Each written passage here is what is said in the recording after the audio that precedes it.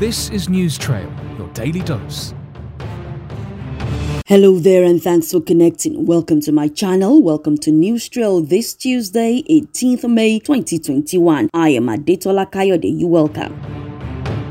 The People's Democratic Party governors have lent their voice to the demands of their counterparts, the 17 southern governors who have asked for devolution of powers to state governors, asking that the president activate an executive bill to the National Assembly to fast-track it. This was part of resolutions reached at a meeting to discuss the rising speed of insecurity in Nigeria, calling on President Buhari to prioritize the welfare and funding of security agencies. They asked that the president convey a police council meeting with other stakeholders to strategize and implement adequate policing. The PDP governors also supported governors rooting for open grazing ban, who have now increased to 24, including Kano State Governor Abdullahi Ganduje.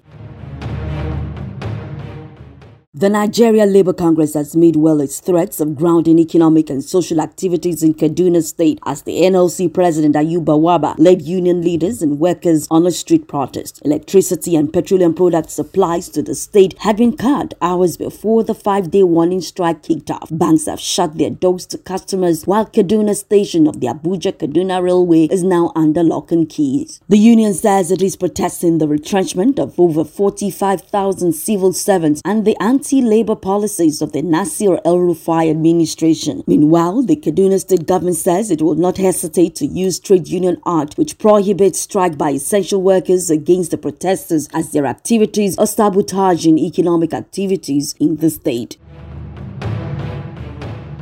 U.S. President Joe Biden has supported Israel's defensive action but called for a ceasefire after 8 days of violence between Israel and Palestinian militants in Gaza. Biden told Israeli Prime Minister Benjamin Netanyahu that the U.S. is working with Egypt and other countries on halting hostilities. The conflict is now in its second week with little sign of ending. At least 212 people, including 61 children, have died in Gaza and 10, including 2 children, in Israel. Israel says most of those killed in Gaza are militants and that any civilian deaths are unintentional.